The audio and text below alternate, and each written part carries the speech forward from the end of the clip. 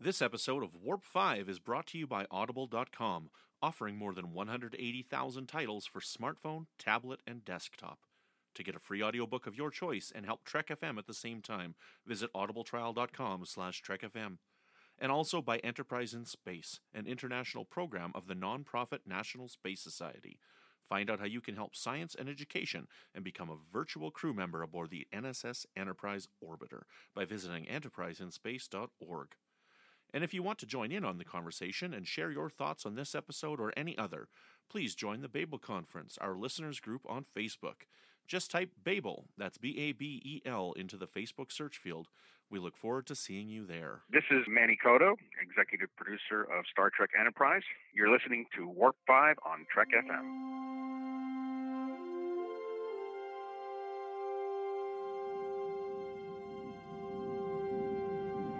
How we doing, Trip? Ready when you are. Prepare for warp. Course laid in, sir. Request permission to get underway.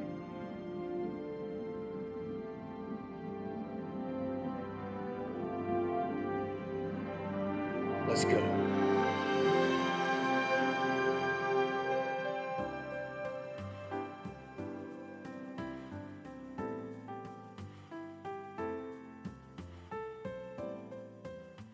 Welcome, Boomers, to another episode of Warp 5. I am your boy band host, Brandon Shamatella. Joining me today is one of the Backstreet Boys himself, Patrick Devlin. How you doing, buddy? Not as good as I was 10 minutes ago. Why? Oh, the Backstreet Boy himself. I can't dance to save my... You just got me fired from every job I have. So, thank you. No, I'm doing great. How are you? I am doing just fine, and we have got a wonderful interview today, but you know what? It wouldn't be complete if we didn't have fellow co-host, Backstreet Girl, Brandy Jacola. Backstreet Girl, Spice Girl. If we're... Female, yeah, or no. female in sync at least. I don't know these bands. I just listen to Justin Bieber. That's it. Well, that's unfortunate. Anyway. Well, he's a countryman, so... I tweeted that once. And, I'm like... And I'm very glad he's your countryman. You know, I tweeted that once. I'm like, just as random, just to be funny. I'm like, you sing one Justin Bieber song at work, and all of a sudden, everybody's accusing you of having Bieber fever, and everybody's like, I hate him. It's like... And I'm like, I'm just kidding. I'm just making a joke. Anyways... But no, we're not here to talk about boy bands, although this reference will become clear later on in the episode because we've got ourselves a wonderful guest today. We're having an interview with Dave Rossi, and he was the associate producer on Enterprise for its run. He worked on Voyager for its whole run, and he worked on a couple years of Star Trek The Next Generation. And he even helped to produce the remastered original series DVDs and Blu-rays that came out. And we have already conducted the interview, but we talk all about this, plus Superman, plus the alternative factor. It's great. It's a great episode. And we're in the room where you eat stuff. Oh, and we're in the room where I'm so bad at this, Patrick. I'm so sorry. We're in the room where we eat stuff. Yes, and we have Backstreet Boys and other boy bands in the corner. Yes. And that'll become clear as we talk. I'm so bad. And then, yes, and this very confusing intro will all become clear. You know, I can do funny where can people find yous, but I'm not good at the rest of the stuff, I guess. I'm sorry. So... Patrick, where can people find you when you're not correcting me about my bad intro? Did we do this already? They can still find me on Twitter. Excellent. Probably trying to correct you. Probably trying to correct me. Well, I think it's time that we should just probably move right into the interview. Should we beam him in? Let's beam him in. Yeah, let's beam him in. Let's do it.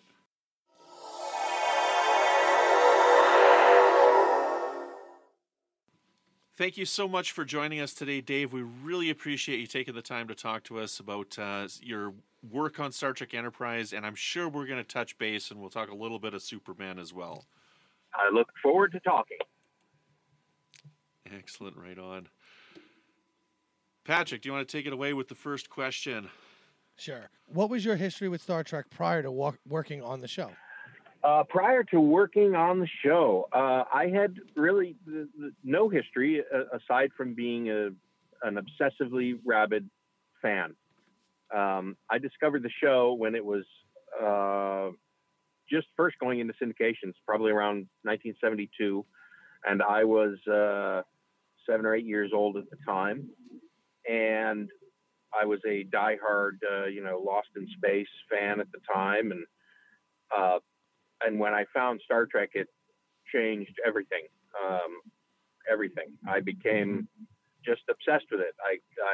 And again, this is certainly way before the internet or the ability to connect with other fans, and so it was really a scramble to try and figure out how to find more information. And so you could join up to some fanzines, or you could pick up Starlog, and that was the kind of the extent for a kid from Buffalo, New York, to get involved. And then the licensing started as the show started getting popular, or I should say unlicensed things started, but there was a material boom for the show. And so that's when models started coming out, and toys, and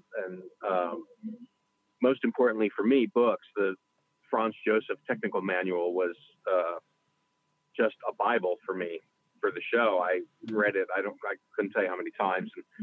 And I would teach Star Trek at my house to the kids in the neighborhood. And I mean, I was just ravenous about it.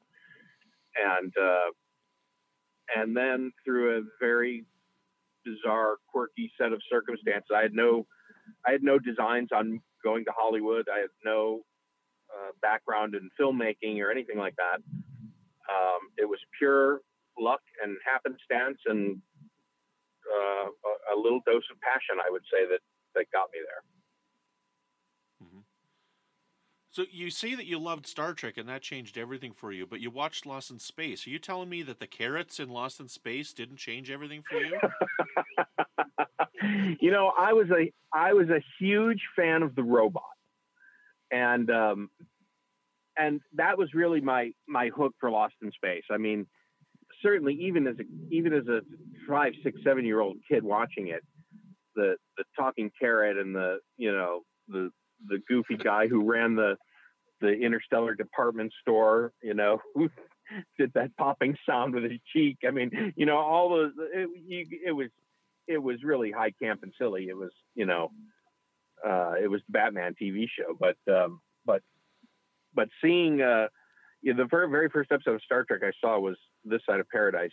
And I tuned in just as the landing party was beaming down to the planet. And, first that was something in itself. That level of visual effect was something I'd never seen before. So I was immediately engaged. But watching that episode, the character of Captain Kirk just, I don't know, leapt off the screen, and the whole thing with his ship slowly mutinying and leaving for the planet, and him being left alone, and just his force of will to overcome these wacky plants. I mean, it just really, I don't know how to say it captivated me any stronger than that. It just really, really took control of my life for a long time. Now, I do want to ask about the remastering of the TOS episodes, but before we go on, I do want to touch on one little tangent here before we go on. Have you seen the trailer for the new Lost in Space? I just saw it over the weekend. Yes, I did. It looks pretty outstanding. I'm pretty excited to check this out. It's coming out right away here. It looks pretty good. Is it this week? Yeah, I think the 13th. Yeah, that's Friday. Yeah. That's this week. Ooh, good grief. Yeah, as of recording, it's coming out the Friday of the recording here.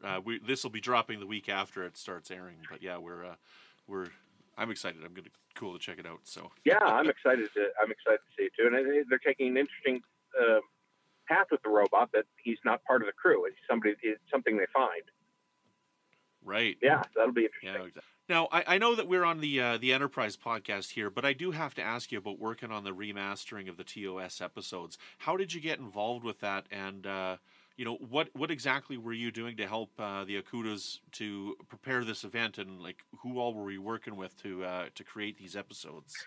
Well, CBS and Paramount, I believe at the time I don't remember if they had just split. I think maybe they had just split, and CBS syndication was looking to reintroduce Star Trek to syndicated stations around the country, around the world.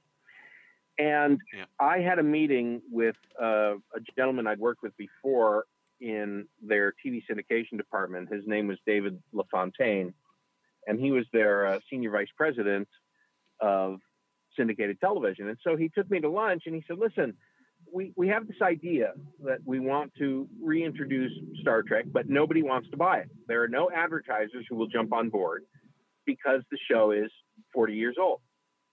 And it's, been running in syndication since the early 70s. So their question to us is, why would we pay money for this old rag? And he said, so we're trying to figure out ways we can enhance that experience so advertisers will jump on board. And he threw out, there were a couple different things that he threw out. And honestly, I don't remember all of them, but the one he seemed most excited about was visual effects. So he said to me, we're thinking about hiring some company somewhere to redo the visual effects of the original series. And I remember saying, because George Lucas had just gone through the spank machine after doing what he did with his movies, and people saying that he destroyed their childhood and that whole thing. And so I said to him, this is a horrible idea. You're going to get somebody who's going to want to just change everything for the sake of change. And I said, this is a horrible idea. You're just going to bite off a lot more than you can chew with this, with fandom. They're going to turn on you. And I said, as I would. I wouldn't want to see the Enterprise redesigned, and I all of that stuff. So I said, I think this is a huge mistake. I would go back to the drawing board. And so he said, why don't you think about it and take a couple of weeks, see if you can come up with something else, and then let's meet again for lunch and talk it through. And so we did. So a couple of weeks later, I came back and I said, well, I don't know what else you could do besides what you're saying, but I still think what you're saying is a colossal mistake. And he said, well, what if I could find someone who would do it, but respect the material? What if I could find someone who would not change the design of the Enterprise, but just update it and do those kinds of things? And I said, well, if you could find somebody like that, go ahead, but good luck.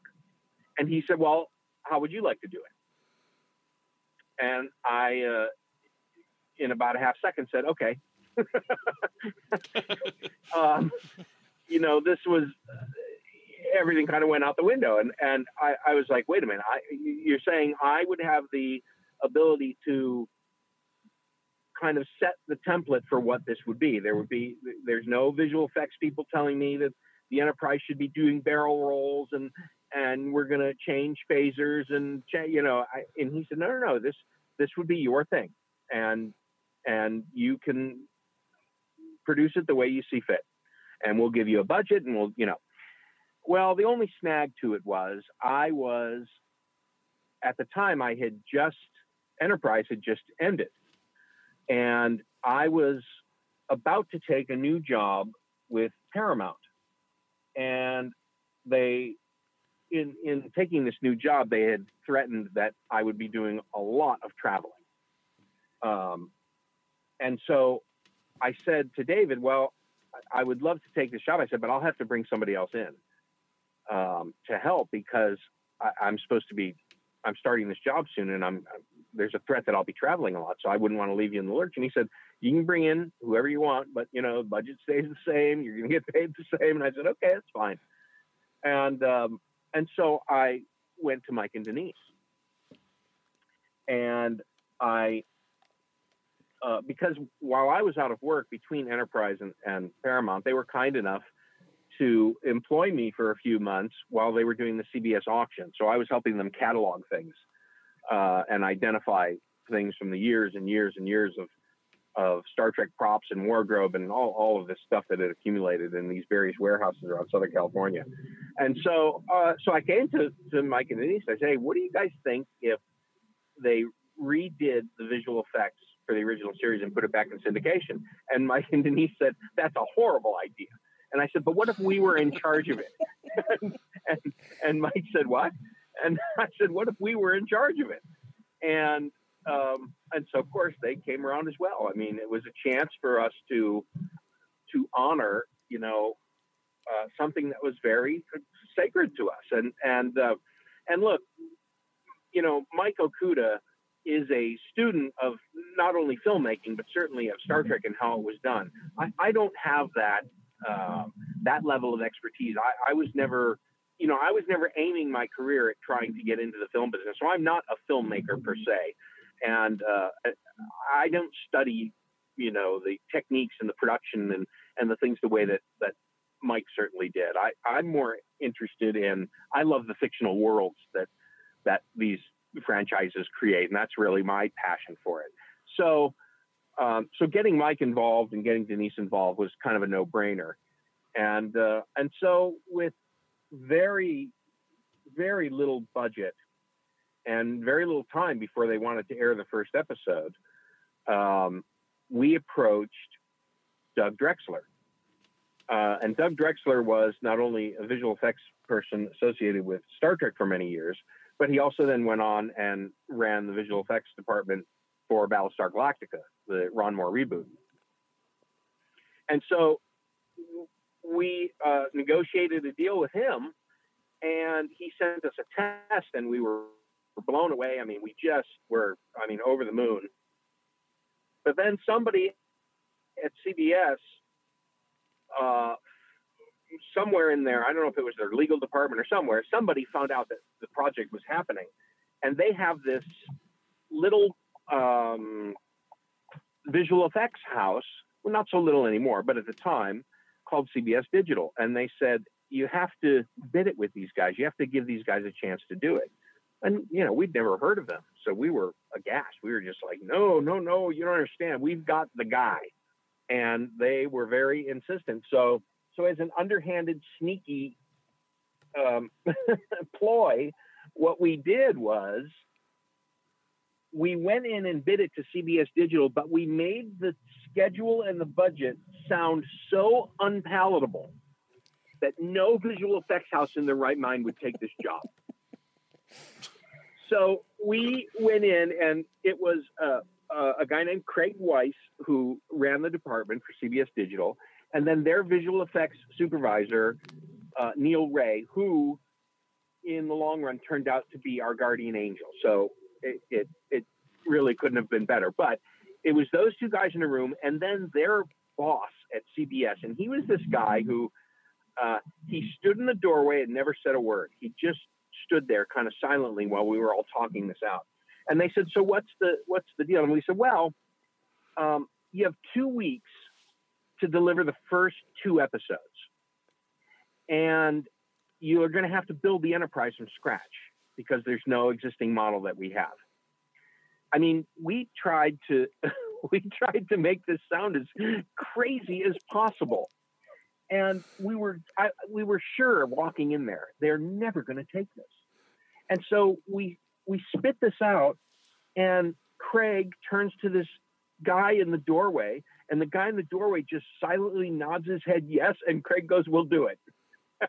We were like, Oh, man. what? We were like, what do you mean? You'll do it? No, let's do it.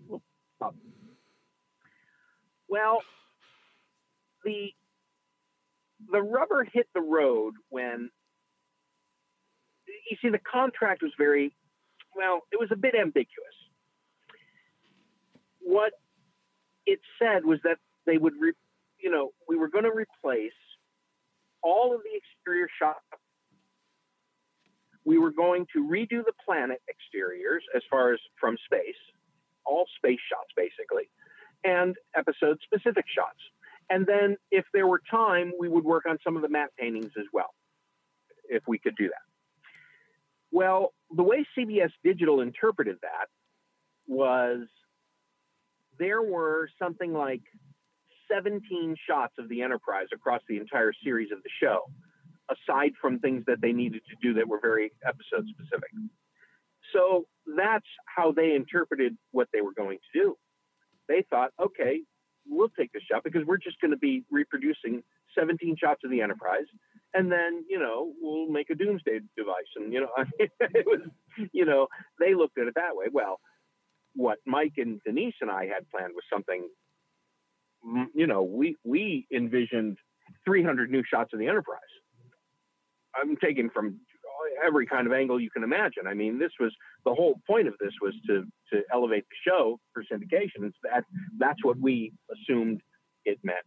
So they took the job, and then the way it would work is every week, I forget how we did it. We divvied up the show. Mike, like for instance, Mike did even shows and I did odd shows or something like that. And we would put together these Excel sheets where we would each watch a show and put the time code down for every place there was a visual effect that needed changing. And then we would get together, and as we went through that list and watched the episode, we would start envisioning what those shots were. Well, this would be a shot of the Enterprise looking this way. This would be this way. And part of the problem of the schedule was that we had no way to change the length of any shots. So, for instance, if there was a 1.4 second shot, of the Enterprise, that's what we had to fill it with. So there was only, I think, 2 times maybe where we changed the length of a shot, but that's what we had to work with. So it was very constraining, and fortunately, when we would go to Neil Ray and say, he'd say, this isn't a shot on the list. And we'd say, I know, but look at this shot. I mean, wouldn't you want to see the Enterprise this way? I mean, and then that started, and he would do it because he was excited. And then that started leaking into, what would be really cool is if the Gorn blinked. Could we just make his eyes blink a couple times? And he'd go, yeah, I don't know. All right, we'll see what we can do. Hey, in this episode, Scotty's firing a phaser at this bulkhead, but no beam is coming out of the gun. Can we add a beam to, And so it was this slow kind of, we got some great shots out of him. Norman the android lifting his stomach to show his interior. I mean, they got rid of the old radio transistors and put some new kind of, visual effect mechanization in there that looked really cool.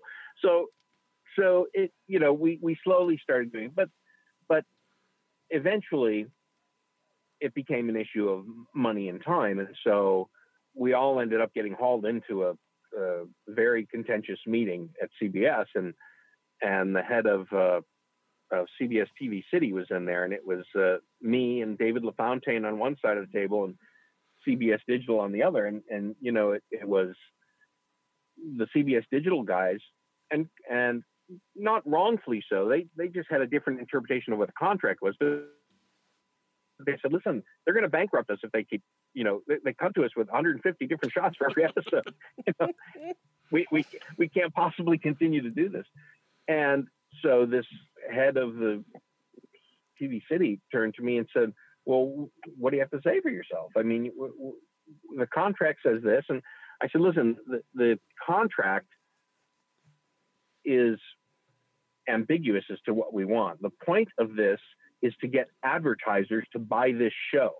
And they're not going to buy the show because you replace 17 shots. That's still the same show. So what we've done is made it dynamic enough that you can tout every episode as a different episode, and the fans are going to love it.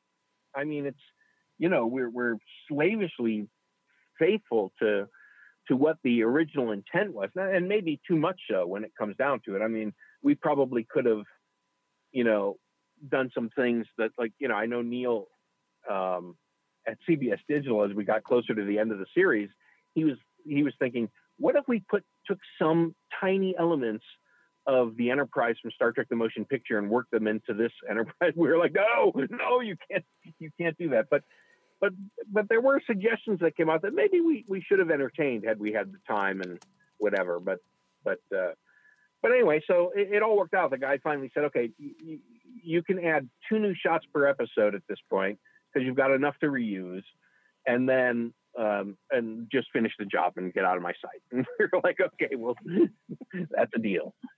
And so that's how it did. And we all had, and we had, like, just quickly, Mike Mike does a lot of work with NASA, design work and things. And so, a lot of the stuff that he really loved was working with a guy named Max Gable, who was their matte painting artist. And so he and Mike would work on redoing the matte paintings and working on the exteriors of the planets, and some of the things like that. Like I remember working on the Botany Bay.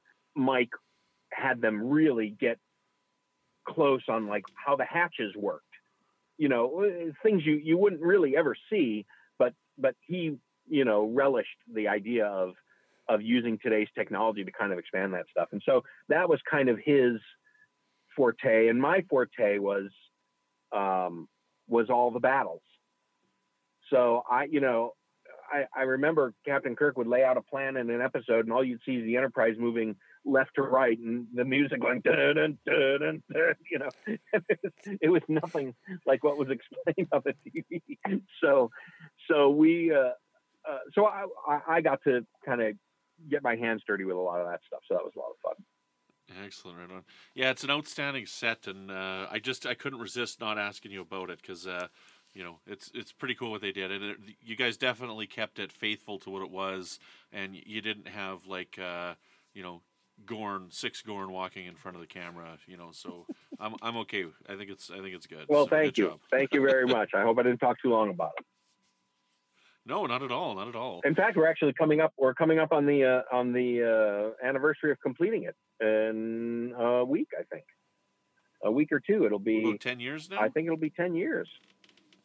Yeah. Well, as a person who basically has been watching Star Trek longer than she knew what Star Trek was, I mean, my parents watched it, so we all watched it. I love what was done with the remaster. It's absolutely glorious, and I love thank you. everything. I watched it on Netflix just to see what was what really, and I just thought, it almost brought tears. No, it did bring tears to my eyes. Let's be honest. I'm a crier. I'm a crier. You and my wife. Anyway, yeah, it's I'm not ashamed of that. So, but I just really appreciate the work that you did. Well, thank you. It was really a passion project. It really was. There was no money and no time, and it was that classic kind of thing. But we loved every minute of it. Of course, those are the best kind of projects. Right. So now you are listed as a production associate for seasons 5 through 7 of The Next Generation. How is that different from what you did on Enterprise? Well, on the show, the producer's assistants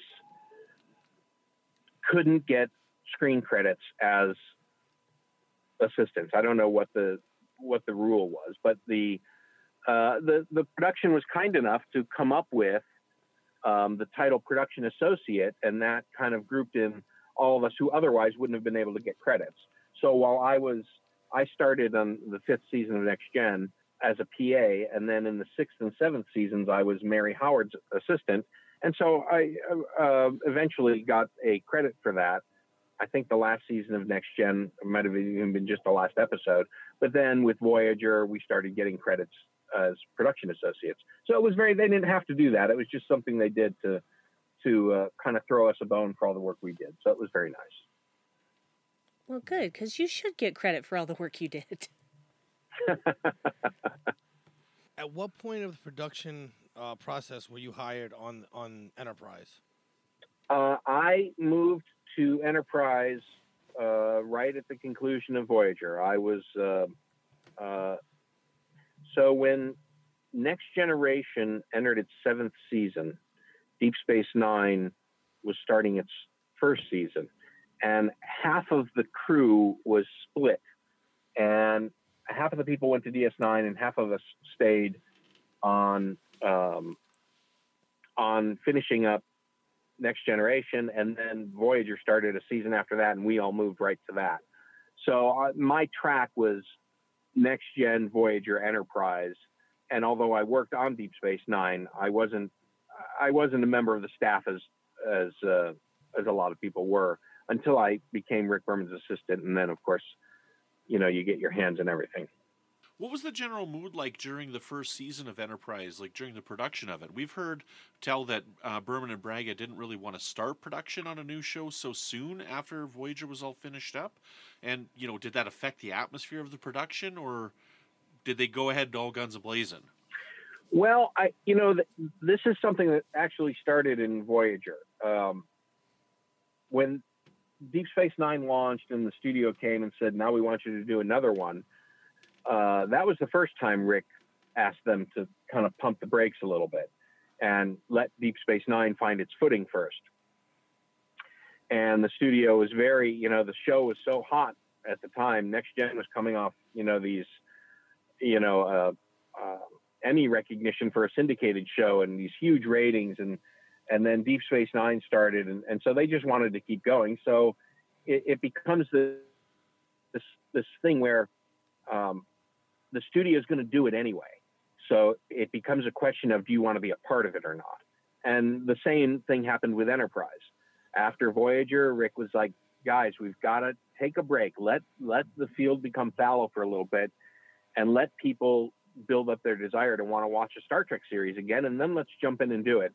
But the studio, they were just launching UPN, I guess. And so they wanted some kind of signature show to be part of that package. And that's what Enterprise was going to become. And so they pushed forward and at some point, Rick had to he just went along with it because he had the experience to do it. And so we had this well-oiled machine. It seemed crazy for us to all, quit out of spite or something. So he took the job and developed Enterprise with Brannon. And that was an interesting, the idea of going back and doing something kind of re-energized everybody. I think everybody was really excited. And it was a fun development process. And to be in Rick's office at that time and be a fan of the original series the way I was invited into a lot of development meetings with he and Brannon to talk about, where kind of what things they talked about on Star Trek, the original series, and where the government was and where, just where these things were, so they could work backwards to try and figure out how to piece together Enterprise. I think there was always concern. I mean, because, people were, the ratings were continued to dip on every successive show. Not in any horrific way. The shows would have immediately been canceled, but they continued to kind of slide. And so there was, we all kind of felt like, boy, it would have been nice for the studio to listen to Rick and take a break, but that just wasn't how it played out. So, you put your best foot forward and you go for it. True. I'm not sure that it was a lack of interest because where I live, they shuffled around the time of that show all the time. The local affiliate did. So they would be preempted because of a sport event. They might show it at 3 o'clock on a Saturday morning and not tell anybody. And this was back before I had a DVR. I didn't even know what a DVR was then. And so that was my experience, is that I missed almost all of season 3 because I could never find it on. And yeah, you can set a VCR to record it, but it's only going to record on that channel at that time. And most of the time it was a sporting event. So it was very That's right. It was, frustrating you're right. for me. It was frustrating because I remember that there were a lot of complaints about the fact that wrestling was preempting Enterprise. Yeah, it was very hard. Well, they didn't. Anyway. I'll tell you another story real quickly. The network didn't understand the show really, or really embrace it in that way. They came to us at one point and said, "Hey, that place where they eat on the ship?" And we were like, "Yeah, the mess hall." And they said, "What if every week there was a different boy band playing music in there for the crew?" Oh Lord. Oh no. And we had to say, you understand the premise of the show, right? We're leaving Earth to explore the galaxy. We're not stopping and picking up boy bands. And their whole thing was, well, you have to understand, using musical bands and creating that synergy is really big now.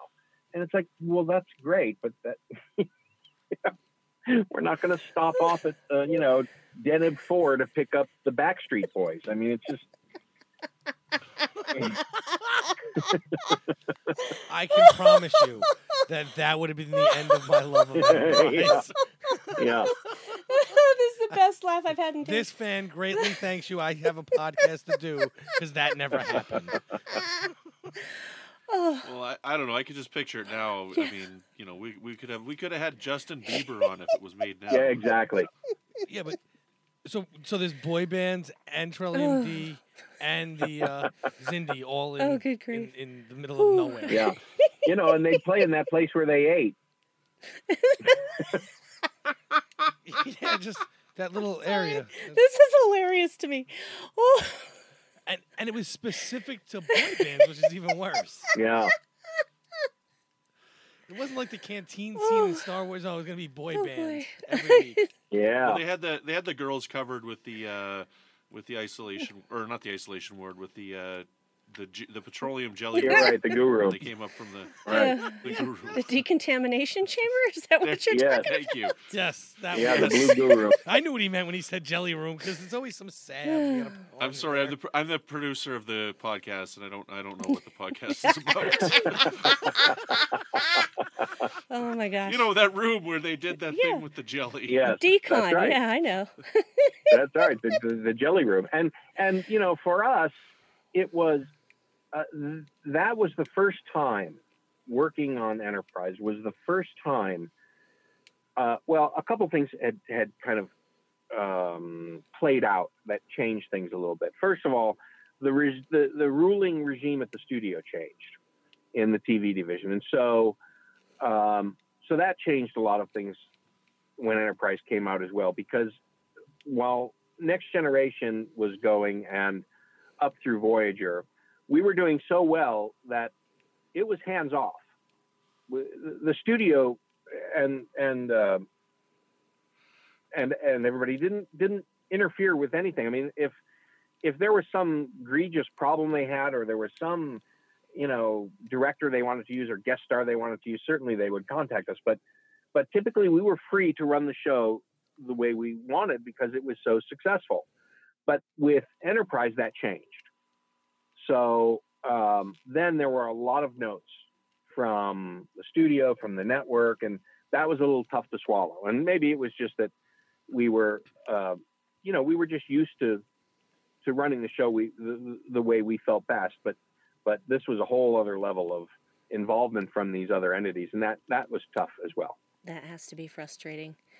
Okay, I may know the answer to this question based on things you've said already, but of all the Star Trek you have worked on, and there seems to be quite a bit, what was your favorite project and why?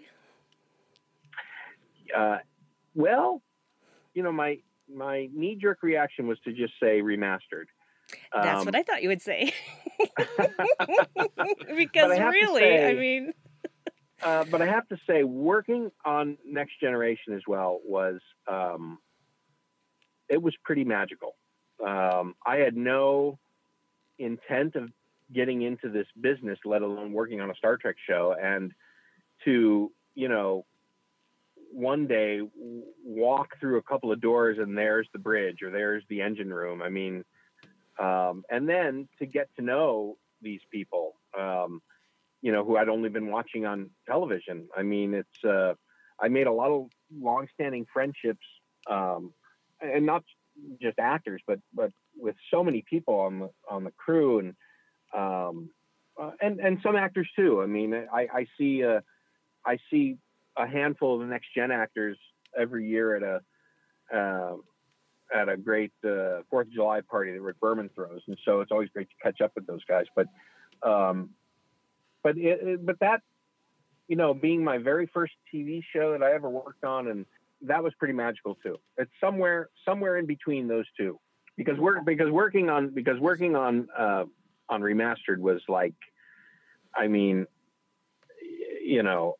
it would be like somebody walking me into a room and introducing me to Superman. I mean, it's that thing where and they say, here, you can do what you want with this. And so we got to what we felt, to fix some of the problems we felt existed. We got to enhance some of the things that were already great, but could use a veneer. And I mean, it was wonderful. I love it. Love it. So, what were the difficulties and benefits of working on a prequel to all the other Star Trek series? And were there any continuity conflicts? Oh boy. Yes, it's tough to do a show like that because you want the freedom to tell stories, but you're always threatened to step on the toes of what came before. It's funny. I was just having a conversation today on Twitter about Discovery, and they just announced that they've announced who's going to play Captain Pike. Right. And so that immediately got into a question of, well, wait a minute, if they're meeting Captain Pike, it's 10 years before Enterprise, but then they jumped ahead a year in the show, so like 8 to 9 years. But then didn't Spock say in an episode that the cage takes place 13 years ago from the time of the... I mean, it was like this conversation, this continuity conversation, and it can be such a tangled web, and especially for shows that have this kind of following, where people know this stuff inside and out, and it's important to them. There are people who will, take the side of, well, being canon or continuity is ridiculous as you move down the road. You just have to kind of let it slide and let it. And there are others who feel very strongly that that's the thread that kind of makes it a complete universe for them. So there's no right or wrong answer. It just depends on what seat you're sitting in, So yes, were there continuity problems? Yes, and I don't remember. I couldn't give you super specific continuity issues that happened, but I can tell you that when we did, I know a lot of people enjoy the fourth season. That's their favorite season because it touches on a lot of things that fans kind of already knew through exposure to other episodes. Where did the Klingon heads go and what, things like that. But I remember there was an episode that came out that when the script came out, it talked about how we meet the Organians. And it was, the script was much different than what finally came out. But I remember walking into Rick's office with a head of steam, and saying, this is an episode of Star Trek, the original series. These characters appear and it's supposedly the first time we meet them, and we're not supposed to meet them for another, and I start telling him the story, and he's like, whoa, Dave, calm it down there, Tiger. And so he I remember he spoke to Manny about it, and I'm sure it was going to change anyway, but there are those kinds of things where you would, I would see certain things and bring them to his attention. That's the one that I remember being the most kind of like, hey, wait a minute now. But yeah, it happened from time to time. And being followers of the show, were there any glaring continuity issues that jump out to you? I'm sure there's a few in there. I mean, we kind of retcon things in our head and whatnot. And I actually want to mention the fact that you mentioned this episode. The episode's called Observer Effect, the one that you're talking about. And I have the same reaction that you have to that episode, except for that's my favorite episode of the fourth season. And whenever I go into it, the episode, like I start watching the episode and I'm like, why did they do this episode? Like, did we need this in the fourth season? And then I watch it, I'm like, this episode is so damn good. And I just go with it, and I just love it by the end of the episode. That's my favorite episode of the fourth season. I love it hands down because it's so creepy and cool, And it changed quite a bit. It changed quite a bit from the original, but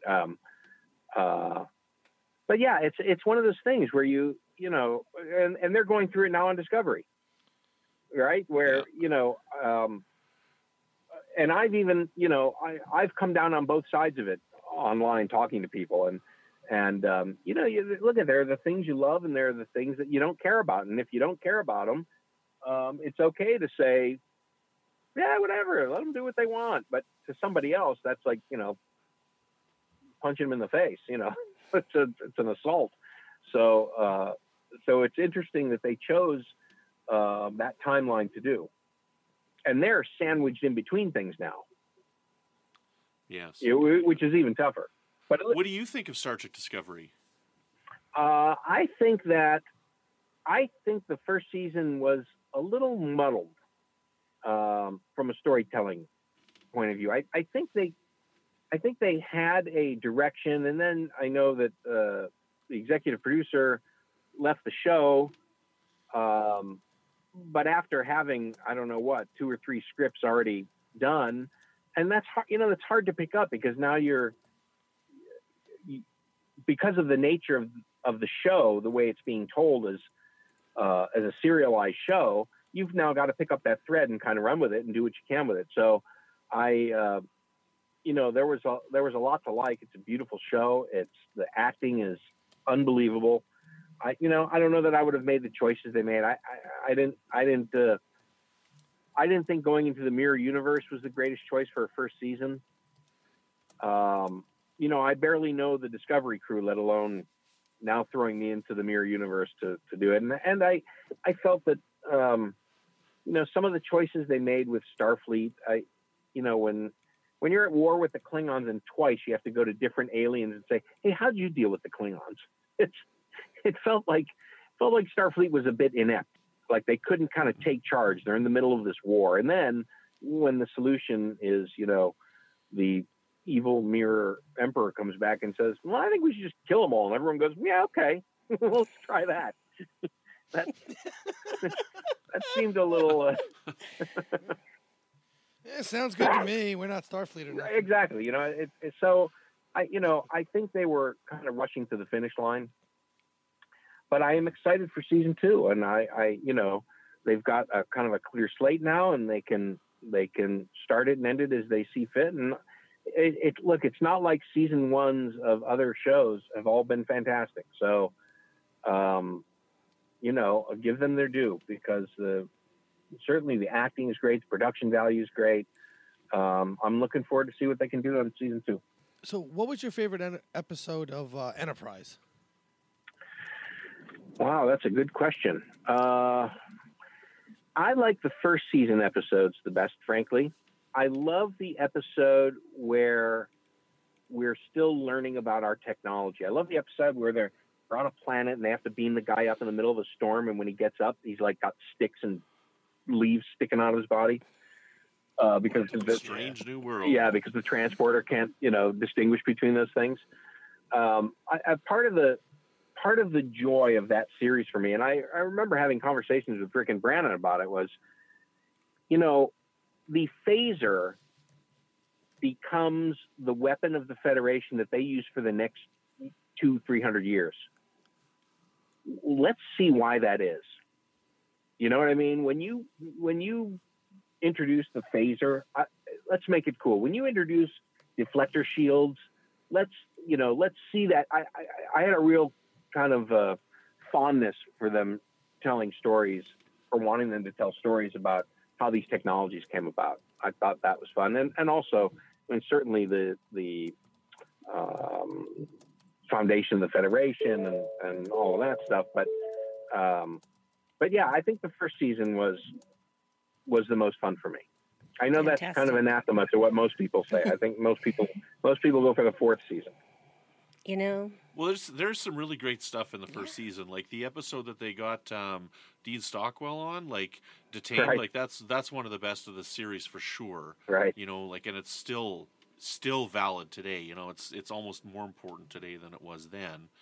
And the one with Clancy Brown, Desert Crossing, is really good. Yep. Just because Clancy Brown is so amazing, But there's a lot of great stuff in season 1. And we were talking ahead of the show before we hit record, and you had mentioned that you've had some interaction with people, and they say that they think that Enterprise has aged like a fine wine, and it's become better with age. That's true. I would say the majority, if not all of the people who bring up Enterprise to me, or if that comes into the conversation in some way, they'll say something along the lines of, yeah, I just caught a couple episodes of that and it was really good. It was a lot better than I remembered. And I don't know where that comes from, but I think it's an interesting observation.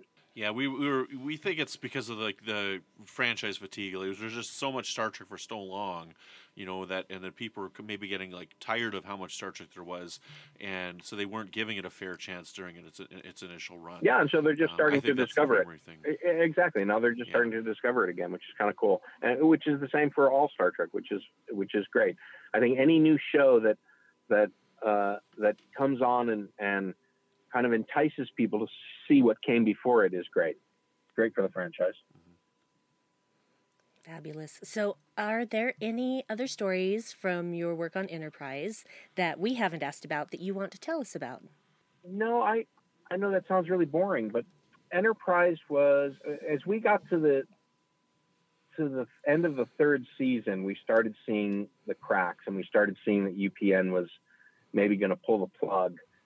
And then we got one more season out of it, the fourth season, and we had a great turnout at the studio at one point where a lot of fans showed up to say, renew it,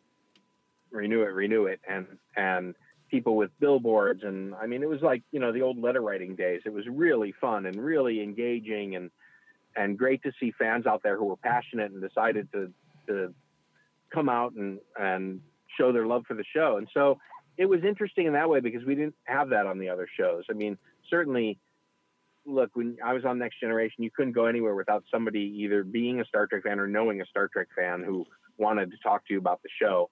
But that's different than the show kind of fighting for its survival and people kind of jumping on board. That was a really unique experience, unique to Enterprise. Do you remember what episode you guys were working on when you found out that the show was going to be canceled in season 4? Boy, I don't. You'd think you'd think that would stick with me, but that's okay. Yeah, and it really was like walking around in haze, man. I had been on the show for 14 years, and these departments had started wrapping all their stuff, and you started saying goodbye to people, and it really didn't hit me that it was over until I went into what had previously been our wardrobe department, which was this, huge cavernous space filled with wardrobe, like 3 and 4 costumes high to the ceiling on these giant racks. And it was completely empty. And I walked in there and there was no one there and it was completely empty. And I just remember I started crying. I was like, that's where it hit me. Like, oh my God, this is over. And it was a really sad moment because I loved everyone I worked with, and certainly working on Star Trek was, for never being part of the plan was just a dream come true. So, but yeah, I remember that's where it really hit me, seeing this one kind of vibrant, crazy space full of people and things just emptied was really kind of gutting. Well, yeah, you put 14 years into it, hey? Yeah, to the day. I started on May 13th and ended on May 13th. Oh, wow. Wow. Yeah. Okay. Well, let's veer off into another territory here, because I want to know when your love for Superman began. I want to know your opinions on how they've taken the direction of the character with the DC Cinematic Universe. And I really want to know, have you watched Krypton? And if so, what are your thoughts? All right. Let's see. 3-part question. When was I introduced to the character? Well, I think, as a kid, I watched a lot of cartoons. And, Saturday morning was take an entire box of some sugar-sweetened cereal, pour it into a giant salad bowl, and eat it while watching 3 hours of cartoons, and then, go out and play with your friends. So I still do that. Yes. I wish I still did that. I wish. Yeah, right. Exactly. So that was my introduction to Superman because I would see the Super Friends was on the weekends, and then during the week it was the Filmation Adventures of Superman with Bud Collyer doing the voice, who also did the radio shows, and he had that really deep voice that will always kind of weirdly be Superman to me. So I had an introduction to the character, and I knew who all these characters were. But I was when I was I guess 8, 9 years old, I was very ill, and I missed most of 3rd grade, and I was home and my parents were trying to get me, tutoring and homeschooling because I couldn't go to school.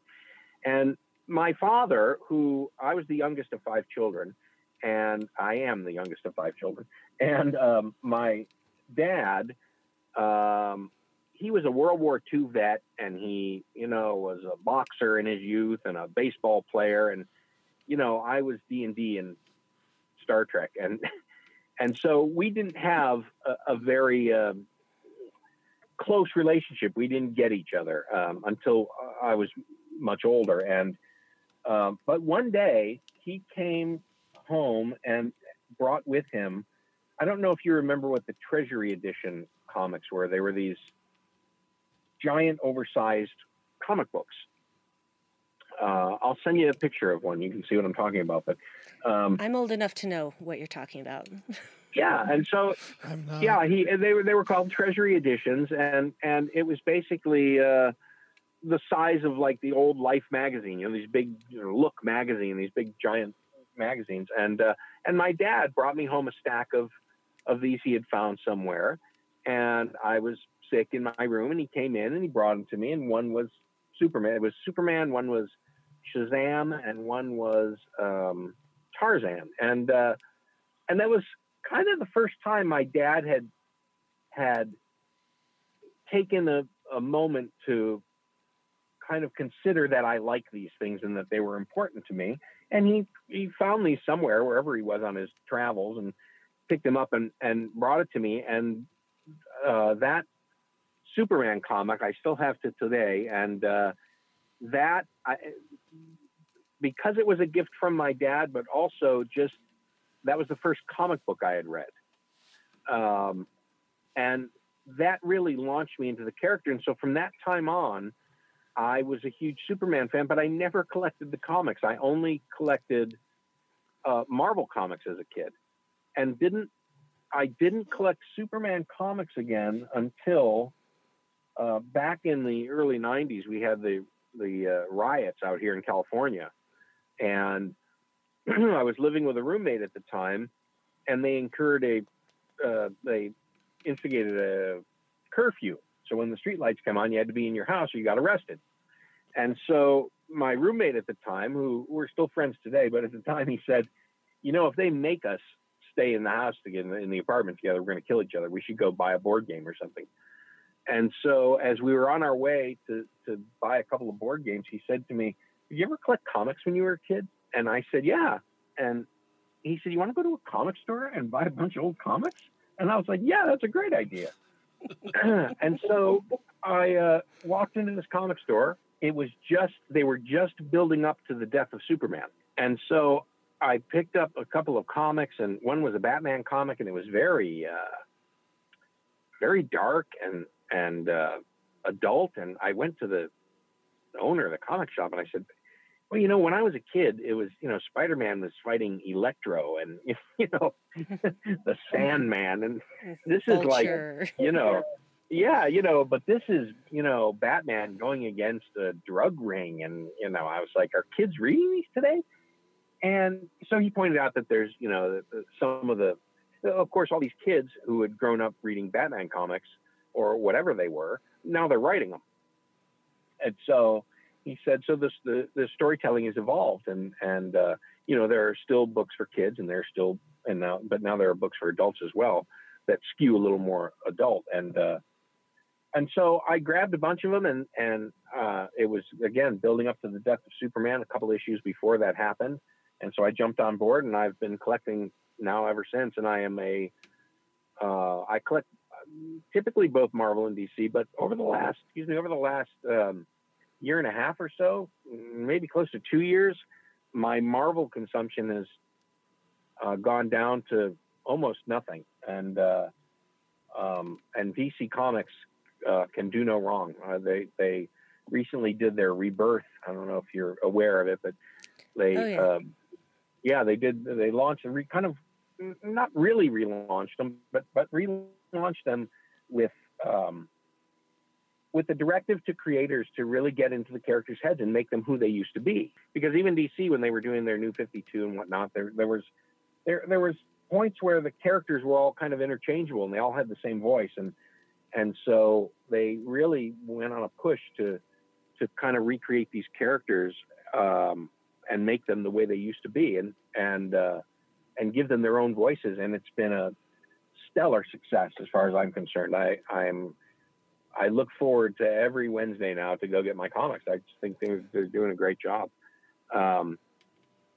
As for the DC cinematic universe, well, my favorite movie involving Superman of that whole run of movies from Man of Steel to Justice League is the third trailer to the Superman movie.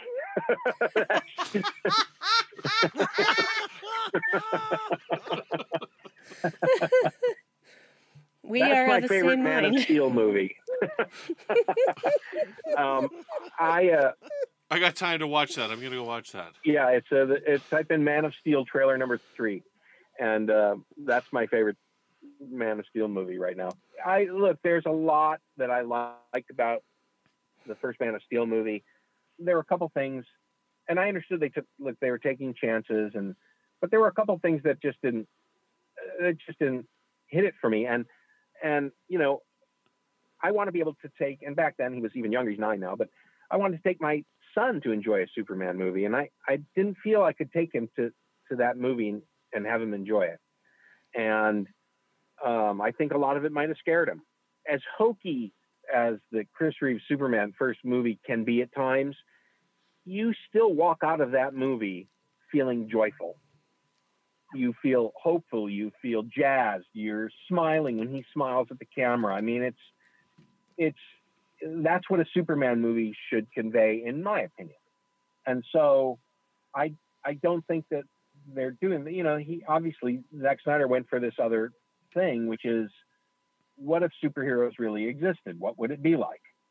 What would it be like for them? What would it be like for us? And I don't know, to me, while that's an interesting comic book thing to explore, I don't want to take 10 years to get through a series of movies about it so that he can eventually become Superman the way I like him. That's kind of my take on it. I think they hit it out of the park with Wonder Woman. I love that movie.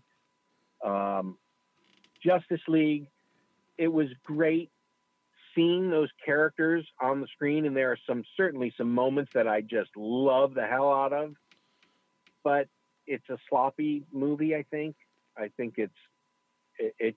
they made mistakes with demanding first that its running time be locked before they even did anything. Certainly bringing in both directors is that you can obviously tell. But even things like, I know there are a lot of people who love Man of Steel, and I like a lot of it, but I think we're at an interesting point in our culture now where whether or not something is a good movie is one part of the equation. But another part is it a good Superman movie is another part of the equation. And I think people don't look at those two things. I think they put that all together. And if it's, for instance, if it's not the Superman they want, then it's a horrible movie. And I don't think that's necessarily the case. It might not be a good Superman movie, but it can be a good movie. You know what I mean? I think you can get the same thing of Star Trek or James Bond or anything. Whether or not it's a good movie is one thing. Whether or not it's a good Star Trek movie is another thing. But I think that line gets blurred a lot. So, and Batman versus Superman, I've read The Dark Knight. I get it. Batman's got to win. So there's nothing new in that movie for me. Yeah, the only thing that was, just the casting was weird for me. Yeah, well, I think that what they did with Henry Cavill in Justice League is at least let the Superman I like peek out, and so I hope they continue with that. I agree wholeheartedly. No, I was just going to say, what about Krypton? Have you watched Krypton? I want to know. I have. I've watched. I'm an episode behind. I haven't watched the third episode yet. Okay. But yeah, it's fun. It's a new take. It's refreshing. I'm not a big fan of Adam Strange, the way they portray him, but yeah, I don't know. I don't get that choice, but I like how they're setting up the different houses, and I like that there's kind of this, kind of slum side of Krypton, and it's not the spotless, sparkling planet advanced population you always think of. I think those are fun choices, so I'm interested to see where it goes. As am I, and so is my 80-year-old mother. She loves it. Really? Yep, she's a nerd, and she birthed the 3 nerds, and I'm one of them. Yeah, I'm looking forward to seeing where they go with it.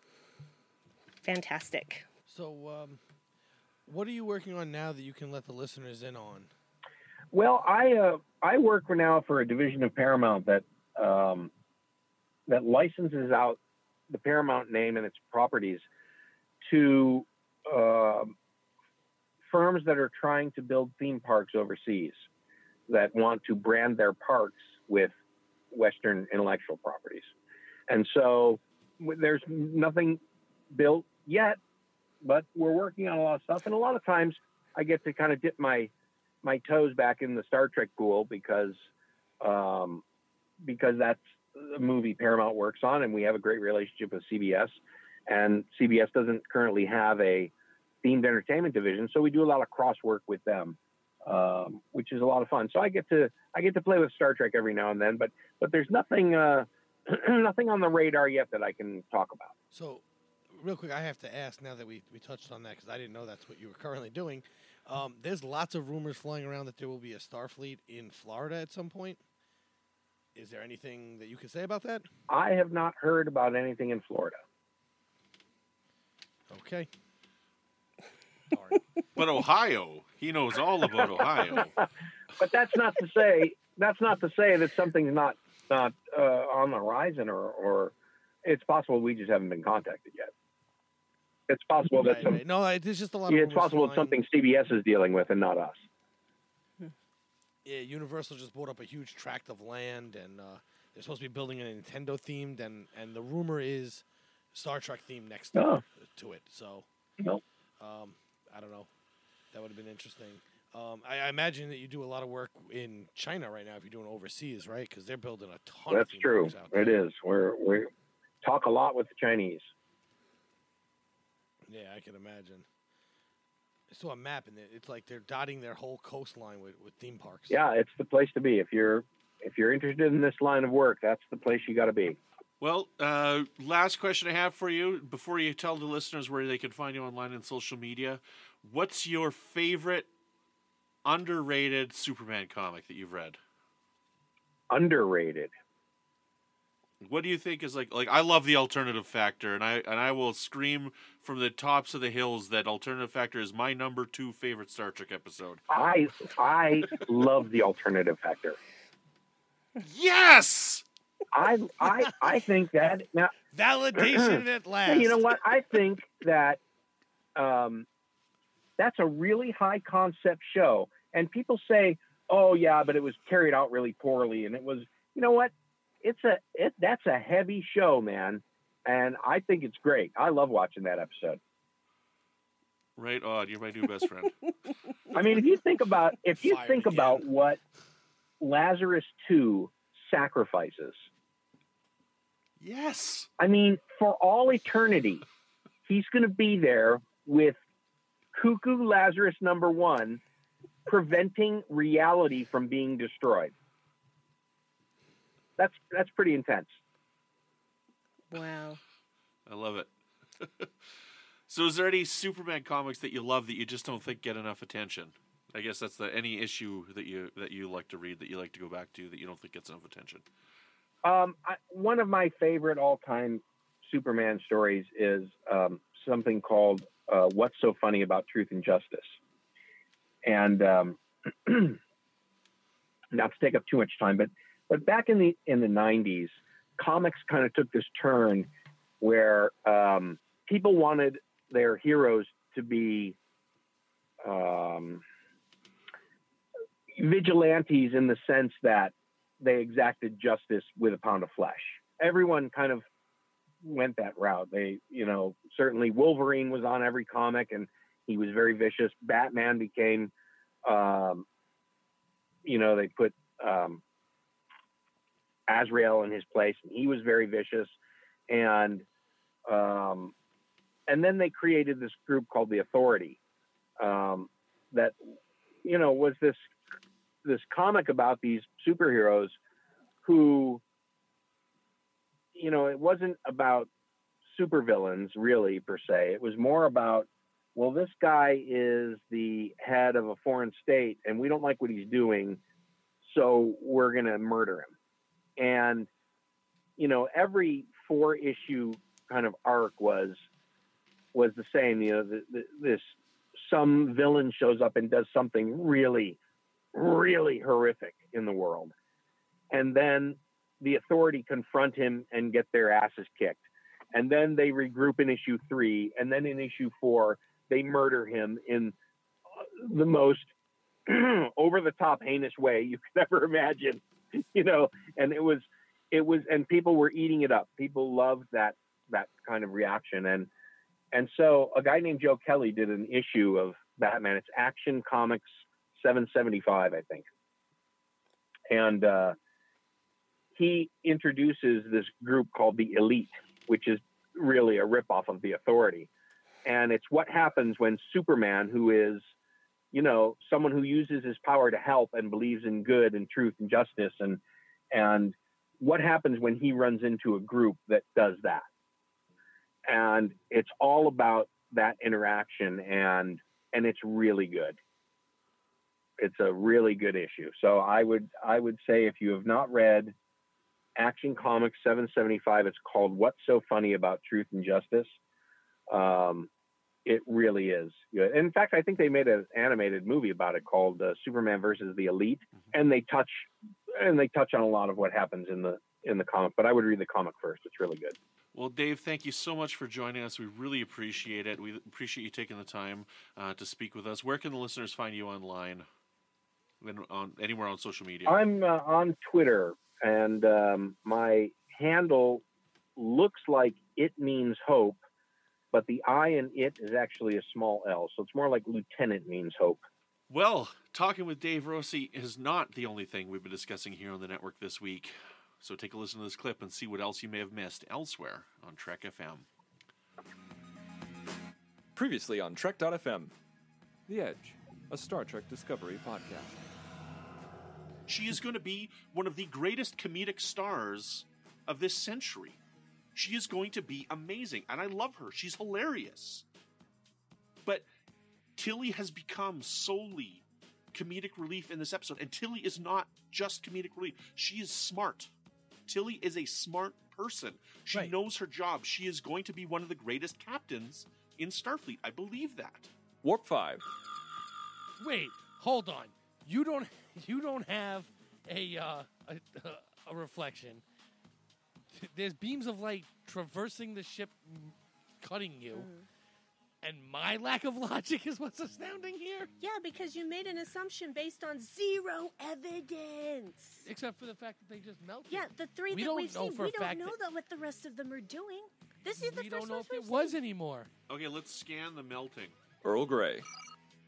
But yes, I was a huge Star Trek fan. Never in my life ever imagined that I would ever appear or meet some of those fabulous people on that show. Never thought, and meet Gene Roddenberry. I never thought I would ever meet. Most of my life, I never thought would happen.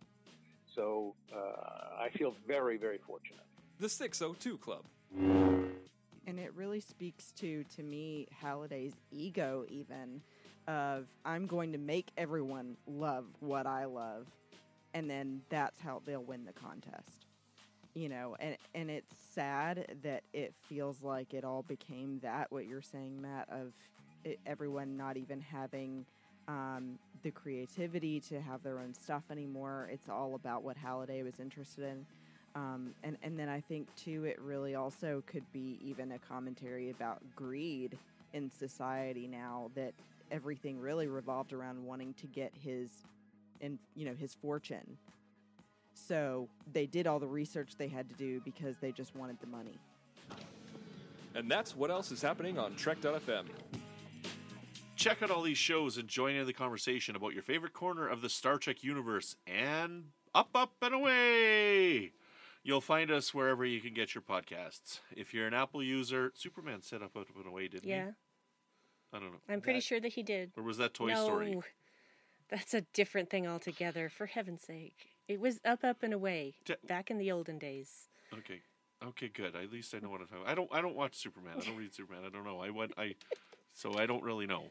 That's why I was asking. I wanted to find a comic I can read, right? That's why I asked that question. You're so smart. If you're an Apple user, be sure to hit the subscribe button in Apple Podcasts on iPhone, iPad, or Apple TV, or the desktop iTunes app to get the latest episodes as soon as they're published. And please leave us a star rating and a written review, but don't send us any kryptonite. If you're not an Apple user, we've got you covered as well. You can find our shows on Google Play Music, Stitcher, TuneIn, Spreaker, SoundCloud, Windows Phone, in most third-party apps, and you can stream and download the MP3 from our website or grab the RSS link as well. And it's also available at the Daily Planet. That Metropolis, they're an up-and-coming city to watch. We'd love to hear your thoughts on today's show, and there are many ways for you to do that. The best place to join the larger conversation is the Babel Conference, our listeners group on Facebook. Just type Babel, B-A-B-E-L, into the search field on Facebook, and it should come right up. If you'd like to send us email, you can use the form on our website at trek.fm/contact. Choose to send a show and select Warp 5. That will come right to us. You can also find the network on Twitter at TrekFM and on Facebook at facebook.com/TrekFM. So, Brandon, when you're not making new best friends over the love of a single show, where can listeners find you? Alternative Factor is awesome. I feel so vindicated, I might watch it tonight. You can find me on Twitter at Brandon Matella. You can find me on Facebook every once in a while in the Babel Conference. You can find me here on the network with new episodes of The Edge. And you can find me over on the Fandom Podcast Network with my friends Chris and Tom, where we talk about Alfred Hitchcock in our show Good Evening, an Alfred Hitchcock podcast. And there may be something near and dear to my heart on the horizon, so be sure to watch my feeds for what that could possibly be. And Patrick, where can people find you when you're not trying to supercomputer generate old episodes of Star Trek and make them look really good? So, nowhere, because that takes so much time that I just don't have time to do anything else. But if I were to have time, it would be on Twitter at MagicDrop5. That is one word with the number 5 being an actual number. And I pop up in the Babel Conference. Not quite as busy as the rest of you guys yet. That may or may not be changing in the near future, with a couple things popping up. But check out my Twitter and you can find out what's going on. And that's about it. Brandy, where can people find you when you're not fawning over comic books with Dave Rossi? That's all I want to do now. It's just that forever. You can find me in the Babel Conference lurking, although not as much as usual because my life got really busy recently. And you can, of course, hear me on the strangeanddeadly.com podcast, the Dark Corner podcast with my husband Dave. There are colorful metaphors there. Colorful, I can say words. Colorful metaphors. And so, not for children. I pop up on the 602 Club now and again these days as well because I have so many loves. I can't just talk about one of them anymore, I guess. And you'll see me on Twitter at Brandywine12. Brandy is with an I, 12 is a number. And that I think about covers everything. If you'd like to help us keep all of these wonderful shows coming to you each week, you can become a patron of the network on Patreon. Visit patreon.com/trekfm. And if you don't know how to spell Patreon, here's how you spell it. patreon.com/trekfm to get all of the details. We have perks for you. Perks. Everybody loves perks. Early access to episodes, exclusive content, producer credits, and so many other things that you don't even know about yet. And it's all available through our special patrons website, Patron Zone.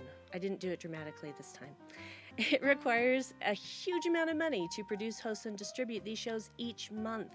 And we appreciate any support you can give us, and we really hope you'll join the team.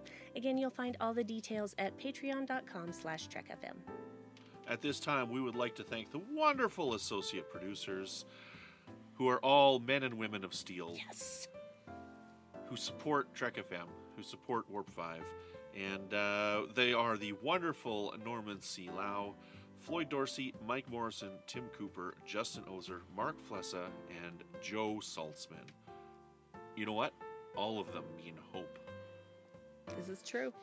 You got me right here. Right here in my feels. Yeah. Well, I guess that's all we got for you, so keep calm and boom on. Keep calm and boom on.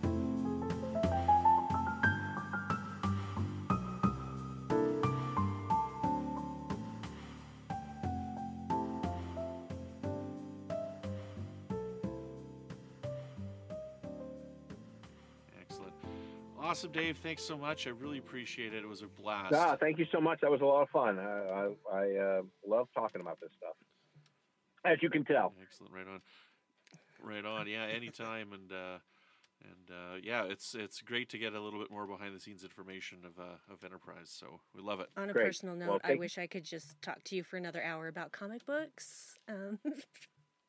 I'm on Twitter anytime. Oh, you're gonna get it now. I'm gonna follow you so hard. My big venture into comics was the Onslaught arc in Marvel. Oh wow, yeah, really cool. That's where it started. I was in junior high school. Yeah, well, We did a crossover comic of Next Gen meets X-Men. Oh. Yes. Really? You worked on that? Oh, I gotta get it. Yeah. Gotta get it. Excellent. That's awesome. I think I have it somewhere. Yeah, it's good. I have the book that I think it was Michael Jan Friedman. Was that an adaptation of the comics, or was that something different? Oh, I don't know. It might because there's a novel. Might have been. I think it was I have both of them. I do think they were tied together. Okay, yeah. Planet X is the name of the book that Michael Jan Friedman wrote. And because it was all about Professor X, but being in Star Trek land, which is interesting because he ended up being the same. Yeah, right. So, and I don't think he was when that book came out. I think that book predates the X-Men movie. Yes, it does. So, yeah, it does. Yeah. So yeah. Cool. Yeah. Excellent. Right on. All right. Well, thanks, guys. Thank you so much. We Thank appreciate you. Anytime. Have a great night. Yes, great talking to you. Thank you very much for your time. Great talking to you. too. Thank Bye-bye. you. And good luck to your Bye-bye. son. Bye.